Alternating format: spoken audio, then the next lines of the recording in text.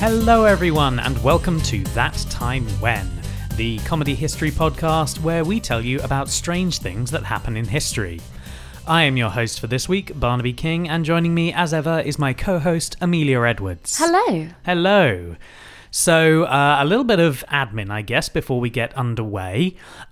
We are looking at possibly migrating our RSS feed for this podcast in the coming weeks. So, hopefully, that should mean absolutely nothing to anyone listening to this. Hopefully, it will all go completely smoothly and you won't have to worry about anything, but there might be some difficulties. So to keep apprised of anything, you should make sure that you're following us on Twitter at ThatTimeWhen4, and we'll keep you apprised if there are any problems going on. Like I said, hopefully not, but just to keep you in the know.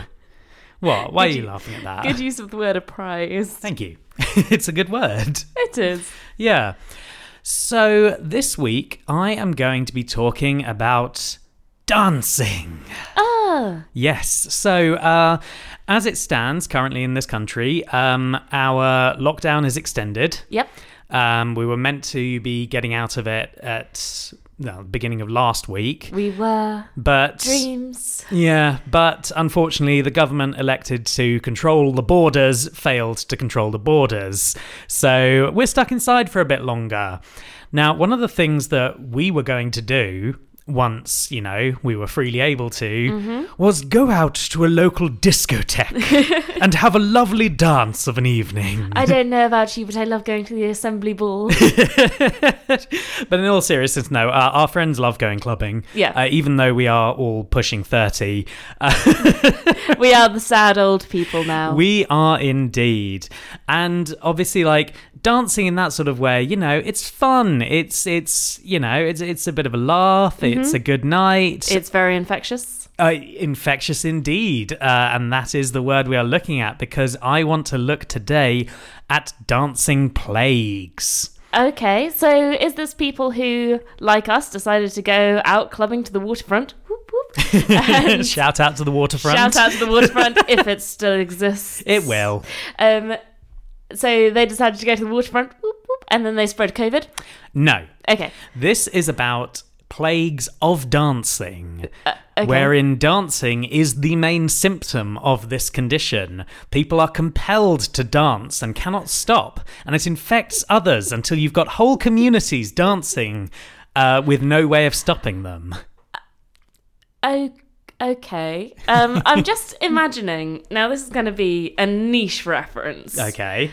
But you know that one episode of Spaced where they decide that they're going to go out clubbing? Yeah. And Brian. Yeah, and Brian is trying not to dance because he had a bad experience back in the past. Yes. And then he's just like, I've got to dance. Yeah, kind of, except this isn't I want to dance, it's I physically cannot stop dancing.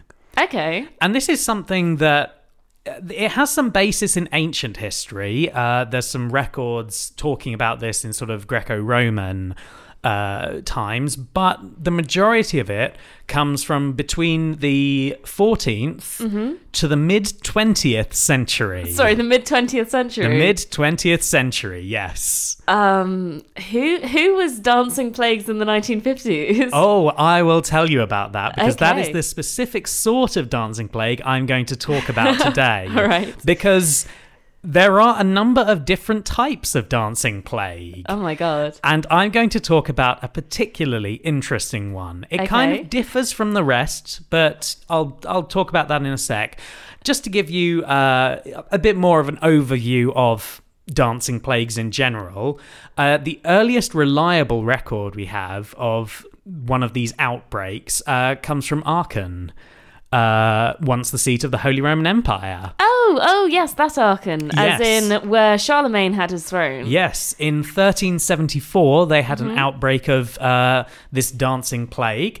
The most famous one, and if anyone has heard of dancing plagues, this is probably the one they know about, is one that took place in Strasbourg in 1518, and it lasted from July to September. Oh my god. Yeah. Okay, question. With the dancing plagues, Yeah. would the original dancers manage to survive from July to September? So it's hard to tell because records can be a bit spotty. People did definitely dance themselves to death. Great. They died from exhaustion.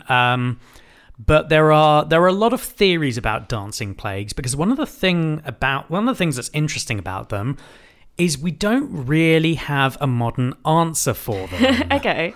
The main one that is sort of touted around is that it's a mass psychogenic illness, Okay. which sometimes you could hear it as a mass hysteria. Right. I love mass hysteria because it's something that gets said a lot about anything in history that we don't really understand. Yeah. That happens for a long period of time. Yeah. People tend to use it for like Salem or the witch trials in general. Yeah. And it's like, but what do you mean? Like, is there something modern that counts as mass hysteria? I guess in a way we have things like, you could say that panic buying, for example, at the beginning of the pandemic, when people were panic buying loo roll, in a way you could consider that quite a minor sort of mass hysteria. Okay, but there is panic buying loo roll because you believe that everyone else is going to buy up all the loo roll. And then there is dancing yourself to death on the streets. Like, is this just extreme FOMO? Like, do you think this is going to be one of those things where one day you're going to look back on it and you didn't join in with all these people dancing until they're exhausted, so you get into it and then you're like, oh, but I can't possibly leave. Like, what's going on? Well, like I said, it's hard to tell really. A few people have different theories as to why these might have happened, and I will go over them in the end. But the specific type of dancing plague that I'm going to talk about does have a root cause, or a believed cause. Okay. This is a form of dancing plague called tarantism. Okay. So I'm getting a lot of my information from a paper by Jean Fogo Russell. She was an academic who wrote pretty much the paper on tarantism in a journal called Medical History. Okay. Sadly, she died in 2009, and she actually wrote this paper in the 1970s, but from what I could get a hold of, this is like the paper on it. Okay. So, you heard it here first, folks. yes. So, tarantism, it's a hysterical illness, and it occurred only in Italy. Okay. Most of these dancing plagues took place throughout continental Europe. Right. But only continental Europe. Only Europe. It didn't spread further. That's weird. I know, right? This is... Yeah. Why doesn't Asia have dancing plagues? I have no idea, but from Okay. what I could see, there are no instances of it. Basically, dancing plagues are a strictly European phenomena. Okay, fine. And tarantism is even more specific because it occurred only in Italy, Okay. only in southern Italy, and particularly in one region called Apulia. All right. It was written about as early as the 11th century, but it was most commonplace in the 16th and 17th centuries. And it had as I said, a specific physical cause, Okay. which is that tarantism was caused by a spider bite. Oh my god. This is why, well, one of the reasons it's called tarantism, because Yeah. it comes from the word tarantula, meaning spider. Right. The spider in question that's believed to have caused this bite that made people dance is not actually the tarantula. Okay, yeah. It's the wolf spider. Lycosa tarantula is its Latin name. Okay, sure. Okay, so the tarantula or wolf spider bites you and then you dance. Yes, or possibly you dance to cure yourself from the spider bite. Okay. Yeah. So, a brief thing before we continue. One of the things that made researching this episode particularly difficult is that I have a phobia of spiders, and I had to look up stuff about spiders, which meant a number of images kept cropping up because, you know, Google does that thing. You just want the information, and they're like, here, we'll give you about 14 images of horrific looking spiders. I'm sorry. That's all right. So the actual, whether or not the dancing is a symptom or it's a cure for the spider bite, it kind of differs from place to place. Some places saw it as this is a symptom, and some places saw it that like you've been bitten by a venomous spider. Oh God, we need to cure you. Get dancing. Okay. And as I said, Apulia, a southern state in Italy, was one of the first places that used music and dancing as a cure for spider bites. Okay. It's also one of the places that saw the highest rates of tarantism throughout the entirety of history. Okay, presumably because they're like, okay, everyone, let's get grooving, and then everyone else gets this mass hysteria and joins it and is like, yeah, let's get rid of spider bites. Basically, you would have like an instigator, and then other people would kind of have phantom spider bites. Oh my God. They would believe that they had been bitten and so join in. Okay. And then, you know, more and more people start joining in because suddenly there's lots of people dancing in the middle of the village. Right. And you're like, but what if I've been bitten by a spider? Exactly. Maybe I should dance too. Exactly. This is just reminding me too much of that one case a few years ago when I can't remember what part of the world exactly it was in, but a lot of men became convinced that they'd eaten like contaminated pork and their penises were shrinking. I think that was Japan. Yeah, possibly, yeah. Yeah, Koro. Yes. Yes, it is that sort of thing. And they're like, oh, I don't know, I've eaten this contaminated pork too. Maybe my penis is getting smaller. And they, like, obviously nothing was shrinking. Yeah. Because that's not how pork works. Or how penises work. But they were just, like, they became so convinced that they were like, you know, I am absolutely certain it's got smaller.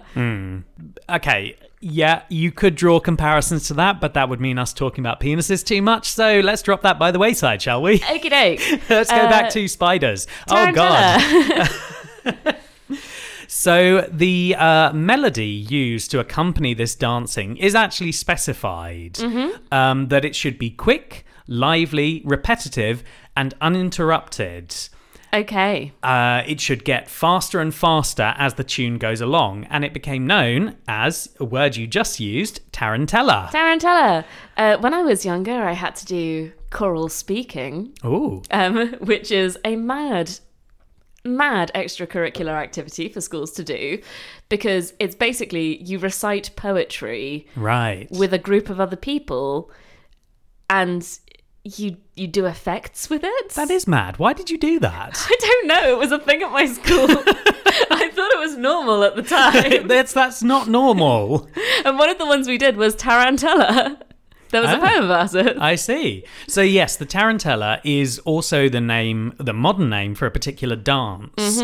And it's most likely, but there are some people who disagree, that it comes from this condition. Right. That the name tarantella was first used for the melody used to placate or like help along this dancing. Yeah. And then later gets used to describe the dance itself. I mean, sure, people get their traditional dances from some really mad places. Yeah, that is true. That is true. Also, I think there might be an example of this in a ballet.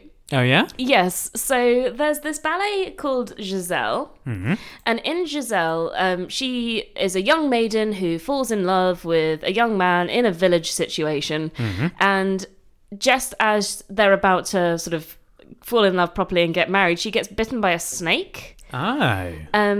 And it makes her dance? Oh, no, wait. Maybe she doesn't get bitten by a snake, but she goes mad. She thinks she's been bitten by a snake. Right. And it makes her dance in this, like, mad country fashion, which could be the tarantella. That could indeed, because even though typically we're talking about spider bites here, it can also extend to scorpions. So maybe it would extend to snakes as well. I'm not sure. That's something I'd have to look into. Well, the reason she thinks it's a snake is because she sees a sword while she's doing this dance and is like, oh my gosh, a snake. And thinks that she's been bitten. But she hasn't. She just goes mad and then dies. So speaking of things being mad, this is mad, right? Like, I mean, it's pretty bonkers. Yeah. Also, quick question. If you had been bitten by something venomous, wouldn't dancing fast cause the venom to get through your blood quicker? So I tried to research this because I had that exact same question. I was curious as to whether or not there was any actual benefit to sort of like high activity, like Yeah. sweating a lot, increasing your heart rate.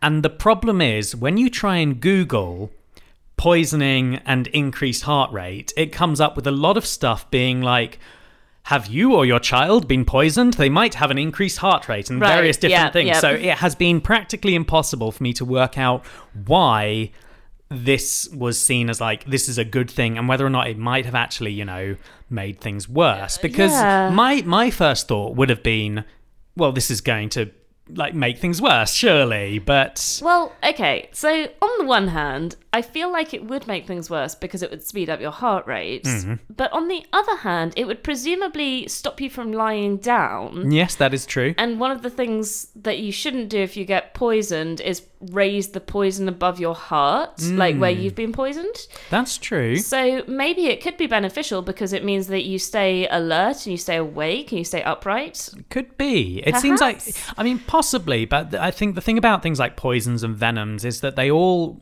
act so differently. True. That you're not going to have like one cure-all for things. It's like that thing about how there's no such thing as like antidote just for Yeah. poison.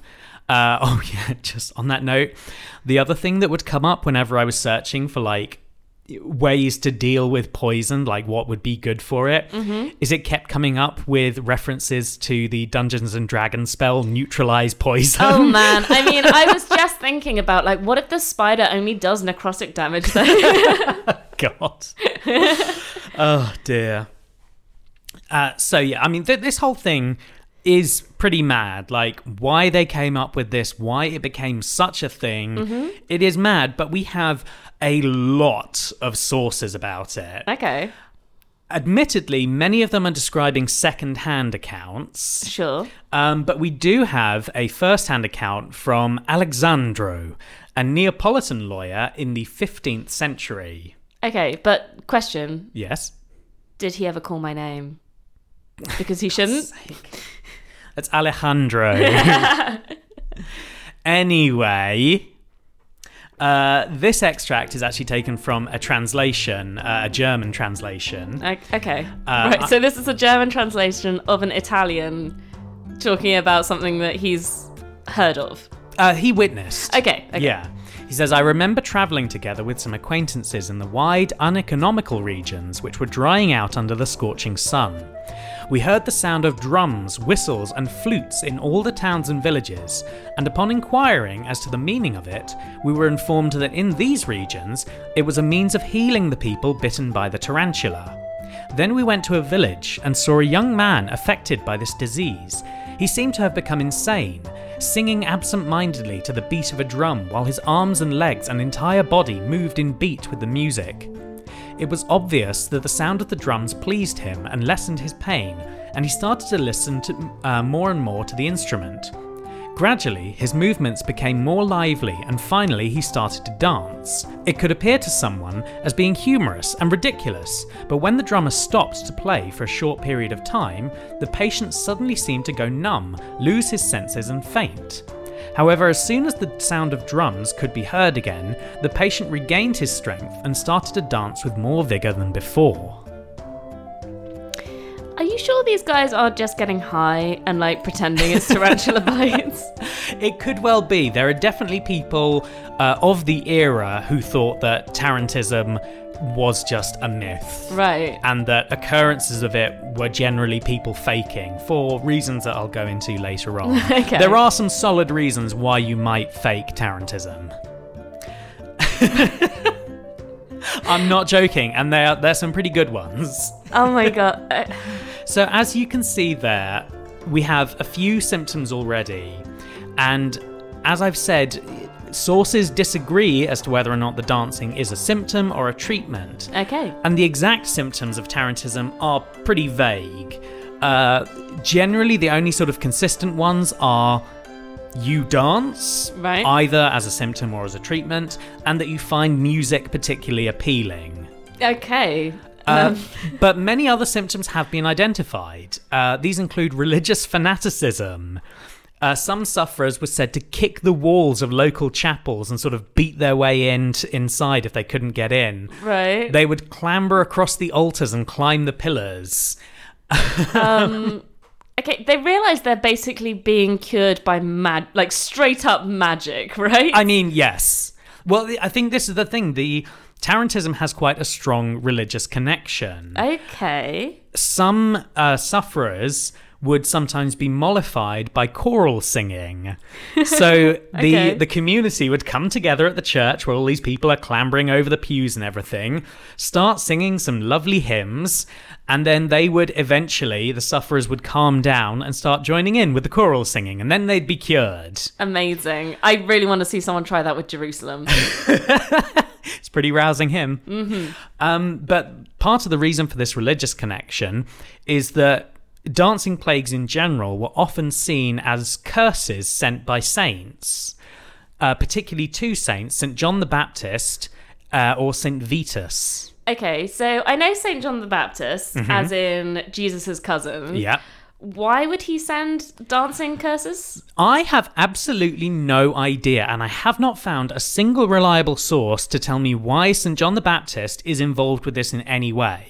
Oh, hold up, I know. You do? I know, Salome. Salome? Salome, you too. So, in the story of St. John the Baptist, yeah, he was being held prisoner by, I think, Herod Agrippa? Right, yeah. And Herod Agrippa didn't really want to do anything with him, just like leave him in prison. But Salome, who was a relative of his, danced in a very seductive way. And he was like, I'll give you anything you want because you did such a good dance. And she went, I want the head of St. John the Baptist on a platter. Oh my God. Right, yes. Because I know that bit of the story, but she got it because she did this amazingly sexy dance, apparently. Right, so that would make sense as to why St. John sends it as a curse. Yeah, he's not into dancing, I guess. No. He's much more into the staying in the wilderness, wearing camel hides and eating locusts. Yeah. Yeah. Oh, okay, so that's interesting because, like I said, I couldn't find a single decent explanation, but that does make a lot of sense. Maybe he's like, all you people are getting too like seductive or something, so you're going to dance in a way that makes you more religious. Yeah, that does make a lot of sense. Sure. The connection to St. Vitus is a lot more direct. Okay. Because St. Vitus's feast day would traditionally be celebrated with a lot of dancing. Okay. And it's probably why it's seen as a curse from him, because he's quite associated with dance. In fact, possibly as a result of this, he is the patron saint of dancers and entertainers. Oh, cool. Yeah. Some of these sufferers, like, it seems they're just kind of, partying, maybe getting a bit religious, generally all right. Some of them were quite forthright or even aggressive in their actions as a result of Tarantism. Okay. Some sufferers performed acts of self-flagellation. Okay. Beating themselves with whips and sort of whipping themselves literally into a frenzy. Oh my God. Okay. They throw themselves into pits. I'm not sure where they got the pits from, whether they dug them specially or just went out and found one. I mean, it's medieval times. Pits aren't that hard to find. Yeah, that's fair. And when they were in the pit, they would demand to be beaten on the soles of their feet. Guys... Guys, if you wanted to be beaten on the soles of your feet, like, do that before you go in the pit. Surely it would make more sense if your beater goes into the pit and then you hang your feet over the edge. Nah, it's got to be in the pit. That's the only way I like it. I've got to be in the pit. They've got to be out of the pit on a box. Okay. It's got to be real difficult for them to get to my feet. It doesn't really sound to me like those guys are...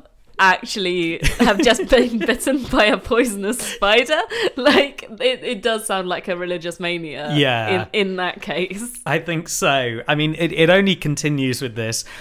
Some sufferers would run around endlessly in circles. Okay. And many apparently liked being thrown into the air or rocked in cradles or swings. Okay, that just sounds like a fetish thing. It does, doesn't it? I mean, either it's like, you know what, I'm just feeling really low right now. Like, it's a real religious time. It's got me down, and I just want to return to infancy for a bit and get swung about and chucked into the air. How did they know these people? Did they ask? Presumably they did, or were just very insistent that they should do that, that this should happen. Okay. This doesn't make a great case for, tarantism being a genuine disease. I think it's just a way of people getting to do what they want for a bit. Quite possibly. And there's definitely, in some cases, quite a sort of amorous tint to this disease. Right. People really wanted to get it on if they had tarantism. So you have not just been bitten by a spider. Sorry. No. Like, you haven't been bitten by a spider. You would be worried about your foot. You wouldn't be worried about being lusty. Hey, baby, I've just been bitten by a spider. Come meet me over there in that hay bale. And then rock me to sleep gently. I can't call you afterwards. I've got to be flung into the air.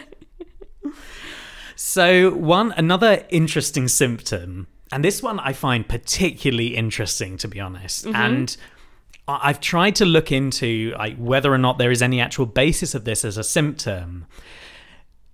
Sufferers of dancing plagues in general tended to react strongly to specific colours. Really? Yes. Okay. Tarantism did have this, but had a few noticeable differences. Among most dancing plague sufferers, the colours green, blue, and yellow would apparently be particularly attractive. Okay. They'd love anything with that colour. But amongst the Taranti, as they were known, metallic colours were favoured. Some people would demand that people bring out like mirrors and swords if they had them, and other reflective surfaces in order to catch the sunlight. Okay. And what? They created the first disco ball. I think they did. Amazing. Yeah. And uniquely amongst the Taranti, the colour red was particularly adored. Do you know what? I'm not surprised by that. I don't know why, but in my head I was like, they're going to want the colour red. But the thing is, other dancing plagues, sufferers hated the colour red. Okay. It's only with this specific version of it that red was seen as like a good colour. Huh. In all other instances, people with dancing plague hated red.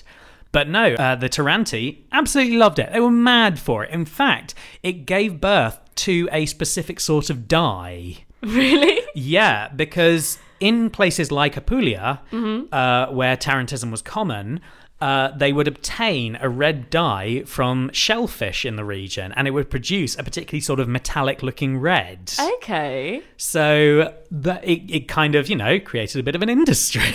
Amazing. Oh my gosh, though, I've just got this image of like, when you're like, oh yeah, tarantism was common. It's like normally dancing plagues, you're like, oh, that's weird. That's so far and few between. And suddenly it's like, oh no, this is so common. People are like, oh my God, Dave, he's been bitten by a tarantula again.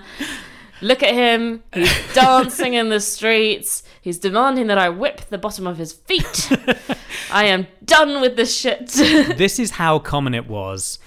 In the area of southern Italy, guilds were set up of musicians who could specifically be hired to go to places where where outbreaks were occurring in order to play, because people wanted the music to be played continually. Right. And obviously that's going to be a strain on the local musician. So they had specific tarantula musicians. Oh my God. Who you could pay to come to your village and, play for this crowd of people. Okay. So, you know how sometimes particular small towns in America, particularly in West Virginia for some reason, have like a really weird cryptid/alien sighting. Yeah. And then the next thing you know, they have like a special week where everyone goes and like celebrates Mothman or the Flatwoods Monster or something. Yeah. Is this like Apulia's answer to the tourist trap of medieval times? Like, would people go there and be like, man, this is wild? And while you're there, you can buy this metallic cloth, listen to these special tarantula people, probably like get a clock in the shape of a tarantula or something like that, sample the local cheeses or whatever. Like, is this what's going on? There is a distinct possibility, especially because some of these regions, and this again just goes to being like, this is not a real thing. Yeah. It became an annual event. No, you can't annually get bitten by a huntsman spider. For God's sake. Also, why did I predict that? I'm so cross. Yeah, it would become an annual event, and like people, like I said, a lot of even people at the time thought that people were faking this because No shit, really? okay, it gets worse because in addition to dancing being a cure, people did try out other things to cure this. Okay. One of the cures was drinking a lot of undiluted wine. Oh, great. So okay. people were basically like, hang on, all these people are faking this to get a load of free wine. My God, this is like the Oktoberfest of It Southern pretty much Italy. is. Yeah. But it was also clearly enough of a problem that other people were looking for these other cures. Okay. That included hydrotherapy. Nice. Basically just keeping people secured in a bath until Right. and strapped down so they couldn't move or get out. Oh. Well, I mean, hydrotherapy was common right up until the early 20th century. That's true, but also I don't like the idea of being strapped in a bath. Yeah, fair enough. There was a version of hydrotherapy where the Taranti would wear clothes that had been warmed and soaked in wine. I know, that sounds gross. That sounds sticky. I don't like it. I mean, to be fair, Apulia is one of the regions of Italy that is like, it is one of the harshest places in the country. Okay. It gets a lot of sunlight. It doesn't get much rainfall. It is pretty hard to farm there. Right. And the heat is just oppressive. It's something about the geography of it means that it gets a lot of winds from particularly hot areas. Okay. So you're not having a good time there anyway. So to be honest, if this is your excuse to just kind of like have a cool bath for a week, that's a pretty good one. I mean, and you're probably sticky anyway. it sounds to me like they're not having cool baths, though. They're having like warm baths or warm wine. Well, they are with the wine. The hydrotherapy, I think it varied depending on region to region. Some places it definitely was a cool bath, because we actually have kind of an account of one of these annual events, like how people's day would look. Right. And it's like, then the mayor went down and hosed them all down. So, Get off the streets, you loons! so basically, if you're in one of these areas that had this annual tarantism, Right. then your schedule for that week would basically look like this. Wake up at dawn, drink some wine, Sure. dance until midday, Okay. then you sit down and just kind of have a big sweat, like a sauna. Understandable, because you're apparently in a really hot area. Yeah. Okay. Then have a bath, Okay. then have a nap, Right. then get up, Yeah. dance and drink more wine until into the night, basically until you're too tired and go to bed. Okay. That sounds awesome. Like, That's right. that sounds like people going abroad to like Budapest or somewhere Yeah. and going clubbing and then going into those baths that I can't pronounce because I don't speak Hungarian very well. Yeah.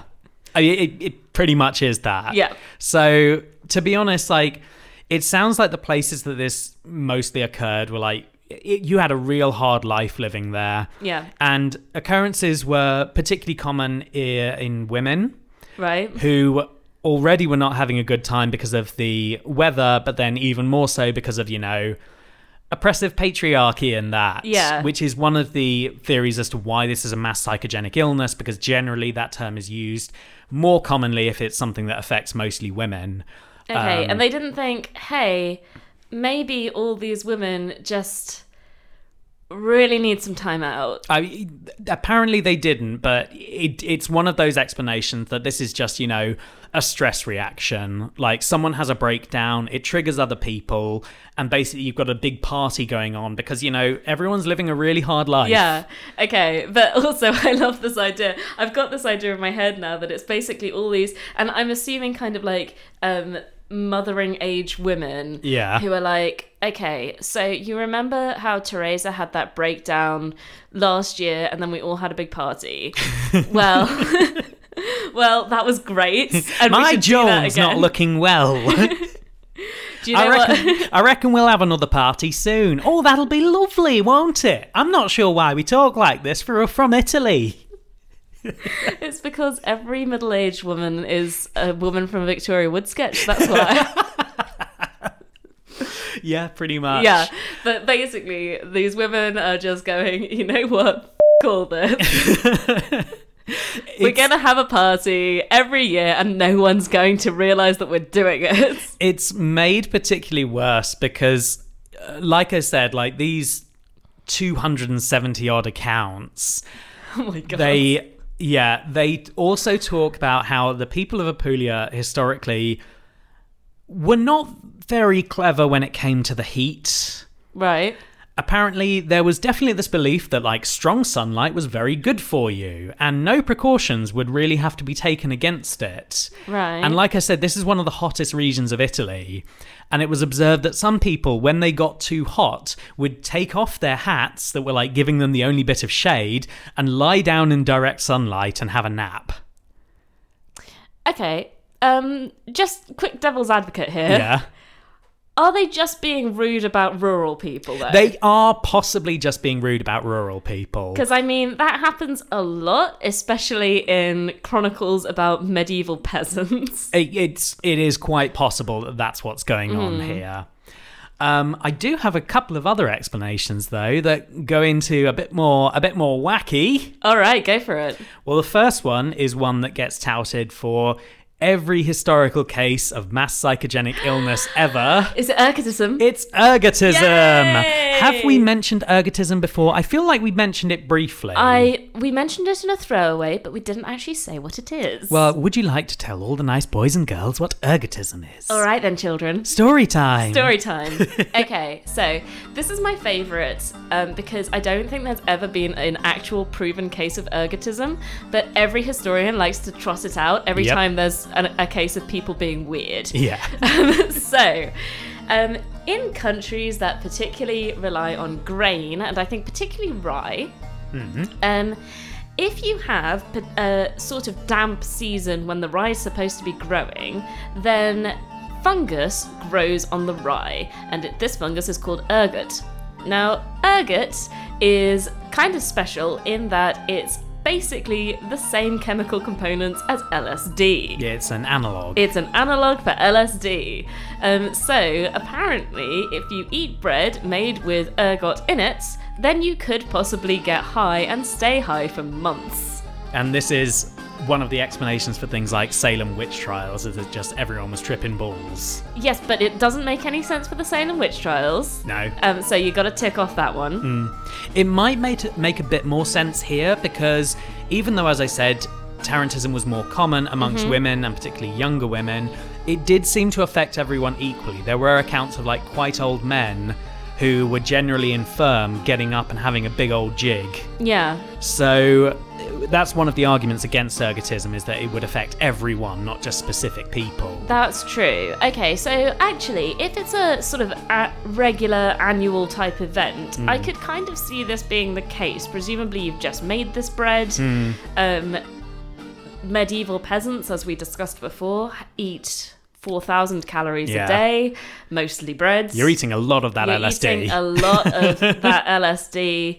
And also, if it's kind of more common in women, I wonder whether medieval peasant women would tend to eat more bread than medieval peasant men. In that sort of like, maybe you'd give the better food to your husband and you'd be more likely yeah. to eat the less good, because we know that in patriarchal societies, women tend to look after themselves less than Yeah. men who are the So- breadwinners. Yeah, there we go. The druggy breadwinners. So I'm still going to say it's not likely because, as we've said, ergot is one of those things that gets brought out whenever there's like, this Oh, is man. weird. Why are people being weird? Well, it's probably ergot. I mean, yeah. There is another, even more mad suggestion, though. Aliens? Not quite, not quite. Ancient cults. Oh my god. All right. Tell me about the ancient cults. Well, it was noted that sometimes during these tarantellas, people would start behaving in ways that were distinctly pagan. Oh no.